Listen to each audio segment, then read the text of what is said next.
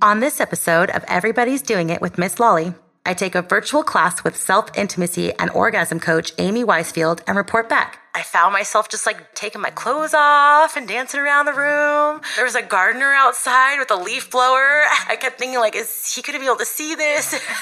Join us for the fun. Hi, I'm Bill Hohen. And I'm Ted Hohen.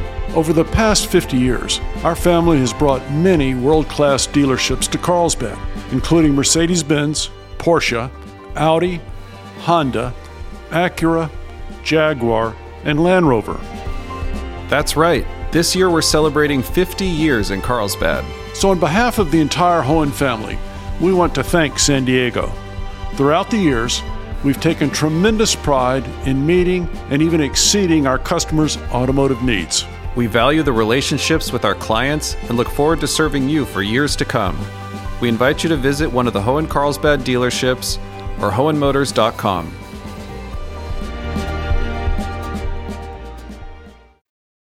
This podcast is about sex. There will be language not suitable for all ears, so be advised.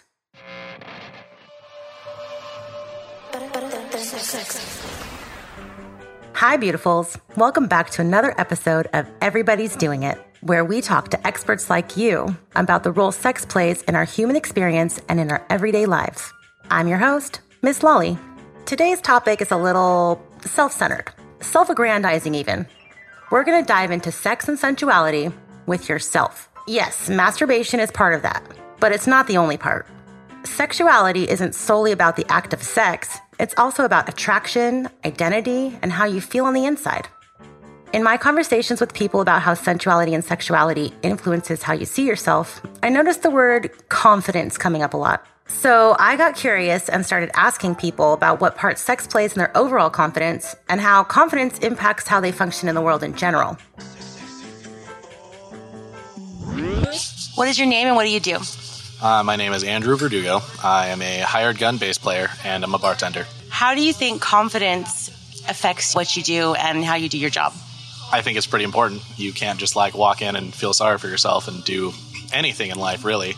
You kind of have to be good at pretending or actually having confidence. It's kind of paramount in those two examples of a job, particularly, I think.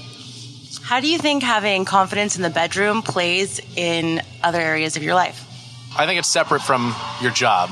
You can have confidence in the bedroom, just having experience and knowing what you're good at and whatnot, and being, familiar with your partner and whatnot. It can translate over also. It can make you have a good day afterward. Let's just say you wake up and have amazing morning sex. Your partner's happy, you're happy. Then you go about your day and you just have confidence all day long about it. Certain circumstances, they're separate. I think people separate their sex lives versus their real work lives. So it's kind of a case-by-case basis.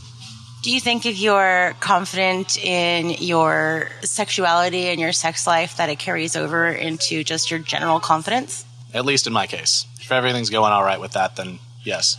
I'm a happy person throughout every other aspect of my life, yes. I'm Molly. I'm a bartender server. How do you feel that confidence plays in your job? I think it's very important. I need to know what I'm doing to be able to make recommendations for my guests, to give them the confidence that I'm giving them good quality service, good quality products. How do you feel that confidence in the bedroom plays in confidence in other areas of your life? I mean, I think having confidence overall impacts life in general. So if you have confidence in the bedroom, you're going to have confidence elsewhere. I feel like having confidence in the bedroom takes a lot because there's a lot these days that, shames people and makes you self-conscious, and it's easy to get kind of trapped in that cycle in the mind of I'm not good enough, or focusing on the imperfections. So having that confident mindset can empower you as a person, which can easily impact other areas of your life. Do you think when you're having a really confident day where you're I'm feeling good about myself, I feel sexy, I feel good, that you do your job differently? I don't know. I feel like confidence just permeates your life. Maybe it doesn't matter where you are, what you're doing. If you feel confident, it's going to show regardless of whether you're working, having sex, hanging out with friends. it'll impact all of your life. Yeah. My name is Terry Hoskins. I am a Community Relations Officer for the Mid-City Division, San Diego Police Department, San Diego, California. How do you feel that self-confidence impacts how you do your job as a police officer? I believe it directly impacts it in a positive manner. Personally, I feel confident in who I am, what I do, my knowledge of the job. All of that together provides positive confidence in how I look at and actually try to conduct my job. How do you feel that confidence in your own personal sexual experiences and sexuality and in the bedroom in general affects your overall confidence in life? I'm very confident in who I am, not just character-wise, but sexually. I'm very confident in what I like, what I want, and that does bring me positivity, which gives me confidence in who I am and what I do, and being respectful and appreciation of everyone's own sexual orientation helps with the understanding of all this, and it definitely provides me with confidence in who I am. What's your name and what do you do for a living? My name is Ryan. I'm a bartender in San Diego. How do you feel that confidence impacts what you do for a living and how you do your job?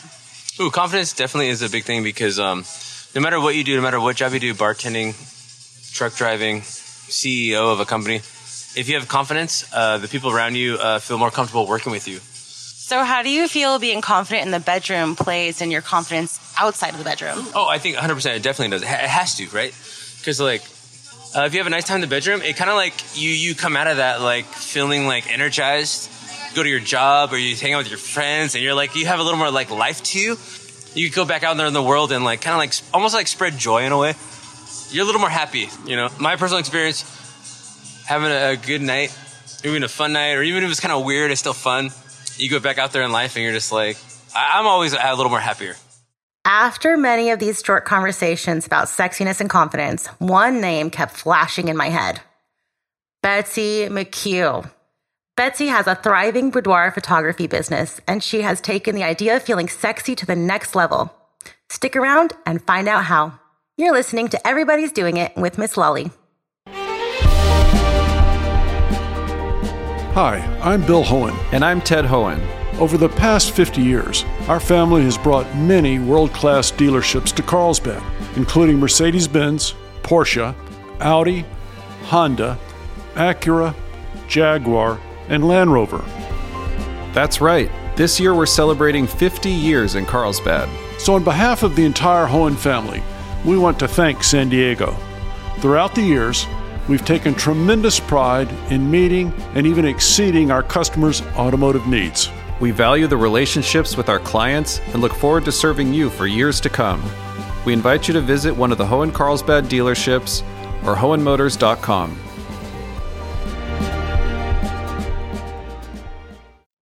At one time or another, we've all heard someone say, confidence is sexy. But what exactly does confidence look like on you? Betsy McCue can show you. I first met Betsy 10 years ago at a favorite spot for drinks and conversation, and I've been following her journey ever since. Betsy has made a career out of her passion for photography for the last 17 years. She credits her camera with pulling her out of the darkness after the shocking loss of her husband and business partner in 2016. Betsy spent a year traveling the world with her camera, exploring, soul-searching, and ultimately finding within herself a new voice for her art. She returned to San Diego to rebuild a new version of her business and life when she unexpectedly fell in love again. She let love and art move her to Kalamazoo with her now husband, where she supports and encourages women of the Midwest to fall in love with themselves. My name is Betsy McCue Gibson. I'm located in Kalamazoo, Michigan. So first things first, what is your job? What do you do? I've been a photographer for 17 years. My photography studio name is Betsy McCue Pictures. I do boudoir photography nowadays, and I've been doing that the last 4 years, going on 5. The specific boudoir vein of my business, we call it Grit and Grace. We take empowering photos for women that are really focused on their entire being and pulling that inner beauty outward so that they can see what everybody else gets to witness in this world and we forget about ourselves, and send them through a transformative process. I get a lot of clients who are seeking that kind of grounding themselves or reconnecting with themselves based on various things that have gone on in their life or just life. It just kind of, those can be things that just kind of get chipped away at. Wanting more confidence or finding that more self-assuredness is definitely one of the top reasons that I see people come to me. It's also one of the things that gets in the way of people doing this because they think that they need to have the confidence to do it. But the confidence actually comes from the process. Can you describe the process of it? What we do here is a little different. I have a whole journey that I send my clients through from the time that they book up until the shoot and beyond. It's really kind of a self-discovery journey, really helping people get in touch with their why so that they can deeply connect with what they can make out of this. That we're worthy of spending time on ourselves, right? We're worthy of investing in ourselves. We spend so much time, I think, especially as women in our culture, focusing on everybody else's needs and not really focusing on our own ever. And we just can't, work from an empty cup. We have like a whole process that we send our clients through during their journey before their session because we want them to be logistically, mentally, and emotionally prepared for their session. And some of these pictures are very intimate. I've seen boudoir pictures and what I've seen from you is less posing, wearing, sexy underwear and more exposing a very intimate moment with either themselves or with themselves and the person looking at the picture. There's something that you're doing differently to get your clients to be able to do that with you. So I actually have been formally trained. I've been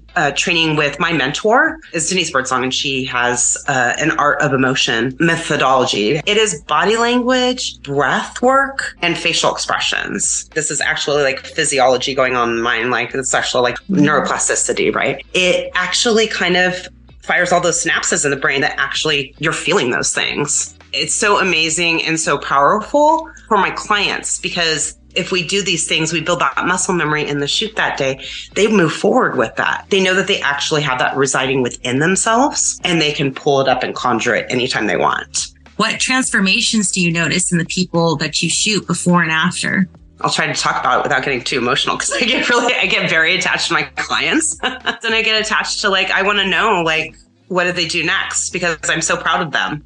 I think a lot of people come to me when they're kind of in that tipping point kind of change or you're in the process of kind of figuring more stuff out about yourself. Those people really go on and kind of catapult after this because we've kind of built up that whole tank of self-confidence and self-assuredness. Yeah, they're able to connect with themselves and that's carried on to connecting with other people and not just other sexual partners, but it sounds like just the world in general. I've had people go on and they're like, I have been wanting a raise for 5 years and I haven't asked for it. I went into my boss's office and pretty much told them 5 reasons why I'm so awesome and why I deserve a raise. I did that within 2 weeks after their session. I'm like, that's so cool. Myself, growing up, I guess I was always kind of conditioned that I was waiting for somebody else to tell me I'm sexy. I needed that affirmation, external affirmation of some kind. And when I started my own boudoir journey, when I started having my photos taken, I discovered I can pull that out. That became a very powerful concept to me, that idea of sexiness and pulling it up and being able to wear it confidently and in a genuine way, no matter what size I am or age I am or anything. It's really about attitude and it's sprung from that confidence within, right? Yeah. Somebody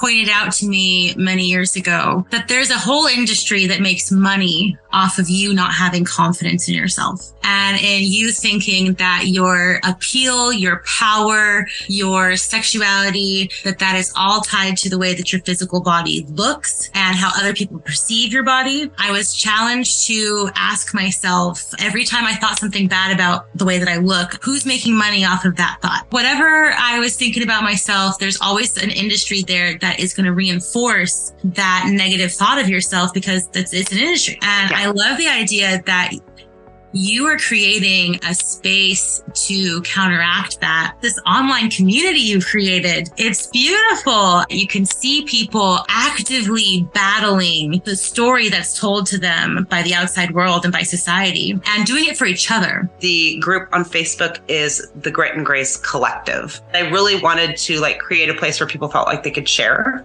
Community is a very important part of my life, always has been. And when I started that group, it was kind of a little bit of an experiment in the beginning. I invited women who are friends, who I respect, and kind of fall into that same category of people that I would like to work with. And I was pretty transparent with everybody when I started. I was like, I just thought this would be kind of cool to try out. And eventually I'd love to invite my boudoir clients here. But for right now, I just kind of like to see what happens when we mix all these different women from all over the world and all different walks of life. So it was more of like a curiosity. I had a goal, but the thing about community is like, you can't dictate it, right? Like I can foster it, but I can't create every little bit of it. It needs to have an organic element to it. And I checked back in with everybody. I was like, okay, we've been doing this for a while. Is everybody okay if I start inviting like complete strangers to this group for you? Everybody was amazing. It was, it's like the more the merrier. And it's quite an interesting mix of people in there. And people can be kind of amazing. They can, especially if you are in a community that was specifically designed to be supportive and not to be competitive. And I think there's a big need for that in a lot of people's lives. How do you feel your understanding of yourself has changed? When I started doing this training, it brought up a lot of stuff for me that I hadn't dealt with. And I constantly have to do the work to be able to show up for my clients, to support them in this process and this journey.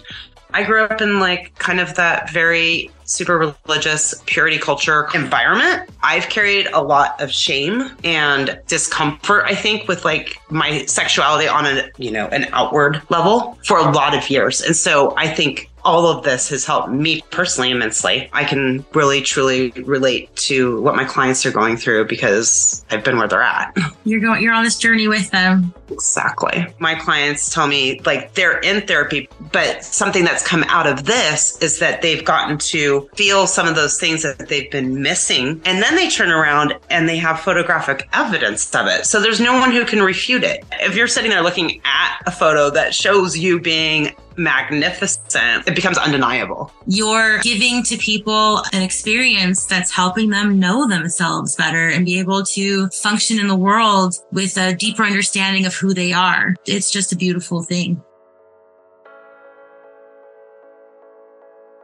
We often think about sex as a way to connect, explore, and play with others. But can it also be a fun and magical way to discover and connect with ourselves? Amy Weissfeld of Joyful Self-Love says, absolutely.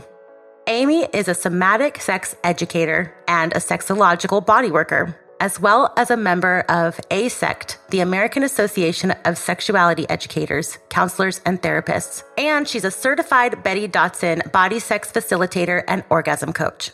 But orgasm coach was not Amy's original plan for her life. By 40, Amy had been disappointed with many other career paths, and she had been raising a family who was growing up and didn't need her as much anymore. Then one day, while on a snowy vacation, I went on a ski trip that was not a ski trip. It turned into a drinking adventure because the snow was so terrible. And my kids were getting older and didn't need me quite as much. And on this trip of mine, somebody made a pass at me, and it was an unmistakable pass. And I was just kind of like, what? I'm just this 40-year-old mom. I felt fat. I did not feel inspired, even though my husband would tell me every single day, you're so beautiful, Amy. I just could not believe it. It didn't land. I couldn't absorb it, right? And so sort of had this experience of dying a little bit, feeling deadened, not through anybody else's fault, but my own and society's stealing from me my radiance, my light, because we live in a sex negative, sex shaming, patriarchal sort of culture. Right? And this is what the lived experience of many women is, just a sort of deadening and a dimming. And so these three things that all happened sort of in conjunction woke me up and caused me to say, like, what is missing in my life? What could be better? Am I living the best life I possibly can be living? And the answer was no. And I had no idea what was missing. Something propelled me to take a body sex workshop in New York City with Betty Dodson in 2015. And the whole time I was like, what am I doing? I'm just this 40-year-old woman. I'm getting on an airplane. I'm going to New York. I'm exploring my sexuality. Like, what? And yet there was just some little internal seed of knowing that said, you need to do this for yourself. And I went to this Betty Dodson workshop, and I came away from that. I literally wanted to shake every woman I saw on the streets and be like, are you alive? Do you know what's possible? Are you living your best, most orgasmic life? And that's how I ended up in this field. this crazy field of somatic sex education and sexological bodywork and being a masturbation and orgasm coach.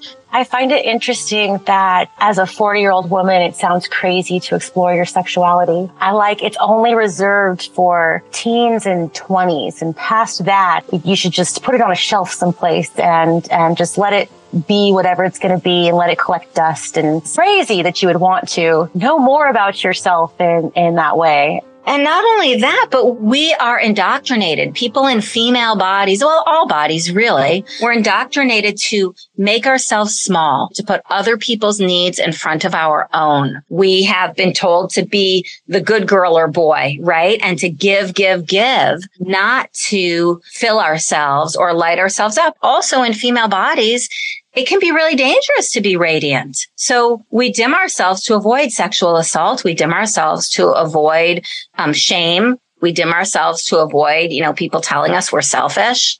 Which is kind of contradicts the other message of your worth is in your beauty and your worth is in how others want to have you see you. Turn it on, but not too high up. Turn it down, but not too far down, And it's that Madonna whore complex. There isn't a lot of space for anything in between. You're either the virginal woman in white, saving yourself for your love, or you're at the other end of that spectrum and you're the loose woman. You're a whore. You're giving yourself away too loosely. And then there's a lot of societal pressure to not do that. There's also a lot of societal pressure to have a certain level of beauty, but it's never for us. The major shift that I've noticed is less related to body size or image. My own journey into this was really one of body shame. And I see a lot of people still struggling and suffering with that. I also see a tremendous number of people struggling and suffering from performance anxiety because we have these very narrow constructs of what it is to be a man or what it is to be a woman, right? And we're just now starting to expand whatever that means to be a woman or a man to all of the sort of rainbow of gender spectrum and sexuality that falls between what used to be two very binary positions. I also see sexuality being an important part of our healing and holing in life, particularly for female bodies. But unfortunately, I don't see a lot of shifting around body size. There's still a tremendous amount of fat phobia. There's still a tremendous amount of privilege given to folks who fit within whatever we, society deems as beautiful. Labiaplasty is the fastest growing surgery in the world. And we have a lot of feeling in our labia. So to think about cutting our labia because it doesn't fit into somebody else's standard definition of what our lady bits should look like, right? What our vulvas should look like, what our labia majora and minora should look like. It's frightening for me as a sex educator. Why do you think sexuality is such an important part of who we are as humans? It's an important part of feeling the full range of human emotion and feeling good in these beautiful bodies that we have. You know how plants turn towards the sun, right? They're looking for their nourishment. They automatically sort of track and turn towards the sun. I feel like our bodies also want to turn towards health and wellness. And I believe that sexuality and feeling good in our bodies, embodied pleasure, for some people, sensuality is enough. It doesn't have to be having sex with another person. But this whole concept of sensuality and sexuality, for me, is foundational to feeling whole as a human being. Yeah, I think the main focus for me is usually just the word play. As being an adult who likes to play. We have so many things in our lives that weigh us down, that we have to do, the long to-do lists, and life can seem kind of like a grind. But then you get this playtime, whether it's with yourself or with somebody else or multiple people. I feel that just really makes life worth living, whatever that play is, sensual or sexual in nature. Mm-hmm. What do you think the role shame and confidence plays in self-pleasure and pleasure with others? I think first just talking about what shame is can be helpful because sometimes people get it confused with guilt. Shame is basically saying there's something fundamentally wrong with me. I'm broken. I'm not enough. Guilt is I did something wrong. Of the two, shame is a little more insidious than guilt. It's important to remember that all of these feelings that we have, there are biological reasons for them, right? Like biologically, there's a reason for shame. Shame is meant to keep us in the group. It's meant to keep us safe and part of the group. What was the worst thing you could do as an early, hominid, early peoples, whatever? You'd be banished was the worst punishment you could possibly receive, right? Because you couldn't survive out there by yourselves, right? So shame is important, and it becomes a habitual way of being in the world that confidence and joy and play and laughter and intimacy and connection can all help combat. There are ways of being that get stuck in the body and that then become habitual negative feedback loops. And when we allow ourselves to turn towards pleasure, because optimism and pleasure are choices, right? When we allow ourselves or remind ourselves to do that through things like confidence, through things like body positivity, we lower the vibration on the shame, and we rewire using neuroplasticity and increase our body's ability to feel more pleasure. The way you talk about shame is very similar to the way a lot of people talk about trauma. Yeah. I feel like shame and trauma really do go hand in hand, and shame can be traumatizing, especially if it started when you were really young and you're all you know is to feel shame about your body, about how you behave, about even your thoughts. I think, in terms of like, what can we do to ditch shame? Just allowing ourselves to be who we are, not needing to fit ourselves into this narrow construct or this tiny box of what somebody else says we should be. Liberating ourselves from shame comes from embracing our authentic selves. And it's not about producing or doing anything. It's about, feeling loved and accepted for exactly who we are. Which is authentic love and acceptance. If you're not who you are, the people around you who love that person, they don't really love who you are. They love this, this character you created. And it's so vulnerable to allow people to see you and to embrace yourself too, right? Shame, I guess, is sort of the fear of disconnection. And we're all wired to feel connected. That's a primal need. So being vulnerable, which is often viewed as a weakness, is actually a strength that naturally sort of melts those barriers between people, creates a real heartfelt human connection. And that deepens intimacy with ourselves and with others. The whole reason I went to my first Betty Dodson Body Sex workshop is because I wasn't sure if I was having orgasms. I wasn't sure. And I sort of thought, well, if I'm not sure, maybe I'm not having them. Maybe I'm, this frigid person. Maybe I'm not capable of orgasming like other people. So I went and learned that actually I was having orgasms, but they were teeny tiny. They were small. They were like, Betty called them sneezes. They were sneezy orgasms, right? I used to call them peaks. And I would go up, up, up, and then I would just kind of fall off. I didn't have a big, huge release. And I had lowered my own pleasure ceiling. When you start to chase orgasm, it's like a cheetah. It's just going to go like running away from you as fast as it can. The way to have bigger, better, more full orgasms is to follow the tendrils of pleasure in your body rather than chasing the orgasm. And you're simply saying to yourself, what would make this feel even better in this moment? And now in this moment? And now in this moment, right? What would make this feel even better? Not, oh, I'm taking too long. I need to get to orgasm. Or, oh my God, what if I lose my erection? So a million other things that come to mind for us around orgasm. But I think one of the most important pieces is don't chase it. And the other piece is they don't fall from the sky. So you really do have to take some action, not to chase the orgasm, but take some action to allow yourself to open to more pleasure. And the things that I typically talk about are mindfulness. Where are we focusing our attention? Movement. How much movement are we inviting into the body? Mindfulness, movement, breath, sound, touch, and talk. How we talk to ourselves and how we talk to others.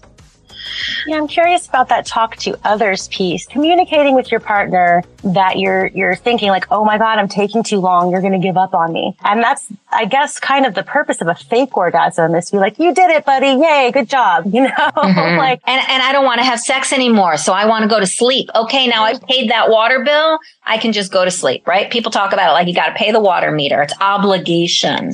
And it's for the other person. That's right. What would the conversation look like for somebody to tell their partner, it might take me a minute or I might not come but I still want to play with you? open, honest, vulnerable conversation. I used to be afraid to tell my partner some of these things. And then I slowly worked up the courage and started telling my partner. And then what happened was I was saying it in a way that was shutting him down, because I would say like, oh, I don't like that, or don't touch that, or don't do that, right? It was all negative. So learning to say, and I had to practice this, I still practice this, that feels good, and this would feel even better in the moment is awesome. And then talking about your sex both before and or after is that opportunity to say, you know, I sometimes have a hang up that it takes me too long, or I feel like if I have to pee in the middle of having sex, you're going to feel badly because you're going to lose your erection, and that's going to be frustrating, right? So having those sorts of conversations where we talk about like what's happening in our sex life and not being afraid to ask for what we want and say what's happening for us is a big piece of creating more authentic intimacy and connection. What you just were referring to is this thing about like, I'm performing for my partner, and I'm also not only am I performing for my partner, but I am, by not asking for what I want, I'm training them to do something that I actually might not like. They're getting the signal, oh, she likes this or he likes this, so I'm going to do more of that. Mm-hmm. And before you know it, nobody's getting what they want. And everybody's in this negative play acting, experience, when it could be so great if we were just honest about what we wanted. Why do you think it's so hard to tell people what you actually want in the bedroom? There's a huge list of why don't we ask for what we want. There's guilt, there's shame, there's trauma, there's religious conditioning, family conditioning, indoctrination. Sometimes there's pain. We don't have any practice. Nobody has modeled this for us. I'm afraid. If I ask for it and I don't get it, what does that mean? What's the meaning? What are the stories I make up about that? What does that say about me? And then the things that we do instead. We hide. We become passive aggressive. We pretend we don't want it. We substitute with alcohol, drugs, food, other people, right? You name it. That's sort of all the kind of shadowy behavior that are adaptive survival mechanisms that we use that keep us safe and that help us in the world. But when it comes to sex, they become ways of hiding. They lend themselves to inauthentic connection that just doesn't feel juicy or fulfilling or nourishing for most of us. Plays out in people's lives in so many ways. It does, and it's related to so much more than our sex lives. It's related to our relationships with our parents, our friends, our children, our colleagues, our employers. And what's so exciting about that, I think, is that when you start to work on your sex life, some of my clients, they'll come to me, they're like, I just want to work on this one little thing. Right? This one little thing connect. I want to have more confidence, or I want to have harder erections, or I want to, learn how to ask my partner for what I want, or I want to solve this libido mismatch, whatever it is. They think it's this one little thing, but it's like, you pull on this one little thing. It's like a sweater. It's like a thread in a sweater. You pull on that. And then the next thing you know, like your whole sweater unravels and you're like, how did I get here? But once you start to knit that back together, you find that like you walk through the world differently.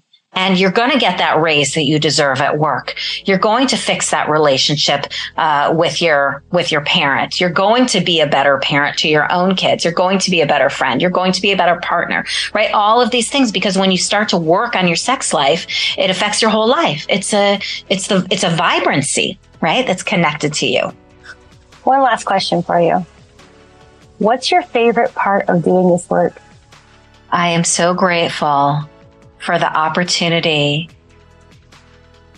to share in people's journeys and to help them feel more alive. I have this phrase, saving the world one orgasm at a time, because we often think our sex lives are superfluous. They're extra.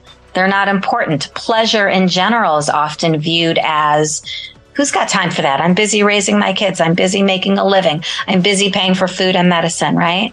When we don't allow ourselves to feel pleasure, we're sort of flat. We're not living our best lives. So I feel very honored to be a witness and be a facilitator, helping people along the journey that I myself am walking. I do this work because I'm on my own healing journey, and it's radically transformed how I live my life. And I want to help other people light up And it's like this Olympic torch. That's how I think of it anyway. It's like when you see somebody who is lit up, you're like, oh, I want what they have. And when you see that somebody else has confidence and how sexy that is, and you allow yourself to feel lit up as well, that just lights up the next person, right? So the more of us who can light up and embrace our healthy, whole, authentic selves, the more we create that in the world. So after that intriguing talk with Amy, what do you think was the very next thing I did? Well, you guessed it. I signed up for her 90-minute masturbation coaching session. I mean, I had to do it and report back, right? I'm just going to tell you. Can I just look at you and tell you what happened? Is that okay? Sure. That's my producer, Parker Edison. I didn't really know how to tell this story other than to just tell it. So what did we do? Okay, so the first thing she did was she had me kind of place an intention on what we were going to do and what I wanted to discover. I didn't really know what I wanted to discover just yet. So we worked on that and figured out that there were some blockages I had been trying to work on. So we did this grounding exercise that was really unexpected because I found myself having a really big emotional reaction just with these breathing techniques. So she had me get big and she had me get small. And when I got small, she directed me to think about a very specific childhood memory and instant waterworks. I did not expect this. I instantly just started bawling. I stayed in that position for a while and she invited me to just stay there until I was ready to get up. Once I got up, she created this really great space for me to process what had happened. And we did that for a while. And honestly, I had been working on trying to find where this blockage had been coming from, and not just in sex and other aspects of my life. And I had been working on this in therapy for a while, and here just doing this breathing exercise with this woman over Zoom. And there it was. It was instant. There it was. I finally understood that I had been carrying around with me since I was a little kid, this idea that I'm too loud, too big, my energy's too much. And it was just too much for my really anxious family members. And so I have just been walking around feeling kind of squashed. And then we went into the next stage of things, which was kind of like this erotic guided meditation. For me, she kept reminding me not to endure. If it doesn't feel good, don't endure it. She invited me to turn my camera off. So I turned my camera off and all of a sudden I felt like I was free to just kind of move around and be playful. She guided me through this energy work that I found myself just taking my clothes off and dancing around the room, and there was a gardener outside with a leaf blower and he was going around where I was. And I kept thinking is he going to be able to see this?